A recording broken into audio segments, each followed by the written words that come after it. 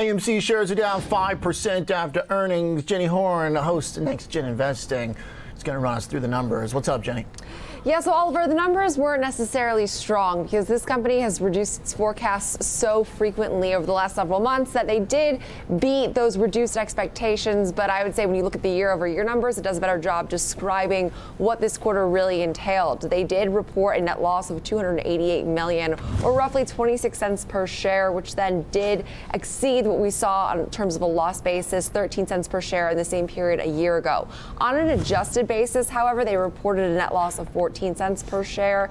This did come in slightly better than the street had been expecting, but was worse on a year-over-year basis. They also reported fourth quarter sales of roughly $991 million, but compare that to year-ago levels when they reported revenue of roughly $1.2 billion. So some pretty sizable year-over-year declines for this company. And I have to say that CEO Adam Aron, who is a pretty interesting figure, I will say, did say that they are expecting some major movies to come out in 2023. They are highly confident in their multi-year recovery, but did say for AMC to remain viable day to day, they must continue to be agile in running their business and also continue to raise cash and decrease their debt load. And I will say that there's a lot of circulation, news headlines about AMC. This is, of course, one of those beloved meme stocks, but they have done some things to control their debt. Over the last 12 months, AMC has raised approximately $314 million in gross cash proceeds,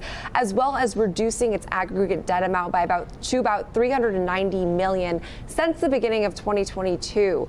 And this is, I would say, something that's very important for a company that operates with the amount of debt and the debt level that AMC has. They did see, of course, I have to mention this, the highly anticipated release of Disney's Avatar in December, which was expected to give, I think, shares more of a lift in this earnings report. But for that reason, they have seen this be one of the highest grossing films of all time. So they do have still content that they are debuting at their theaters, just clearly wasn't enough for this current quarter. This month, they did announce they've repurchased about $365 million of debt since the beginning of 2022, and they've also rolled out some different pricing features for their theaters. So Oliver, I really tried to take the optimistic approach here, but the fact that this company is still declining, even with the release of some of these major films, is a major concern. We are seeing shares dip today, but they have been just hanging out now around the $6-7 level because now stock's been beaten down so badly. It doesn't really feel like these massive percentage moves even do much to the shares anymore. Yeah, 300 mil, still losing money. It's just real trouble from a fundamental perspective when the stock at $6.70 is still elevated to where it was pre-COVID. The numbers have not improved by any means, despite the huge hit. So we appreciate you taking the positive tone. I know you want to be careful with the apes on Twitter. Don't be too negative.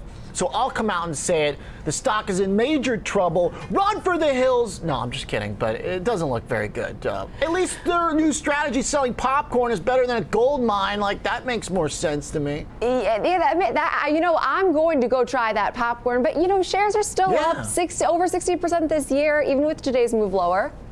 That's right. Well, when single-digit stocks have a habit of posting some pretty wild numbers. But yeah, you're right. I mean, the thing has had a big move, technically, from where it ended. So, all right, all depends on perspective. $1 a couple years ago, 72 between then, and now a little bit over $6. Thanks, Jenny.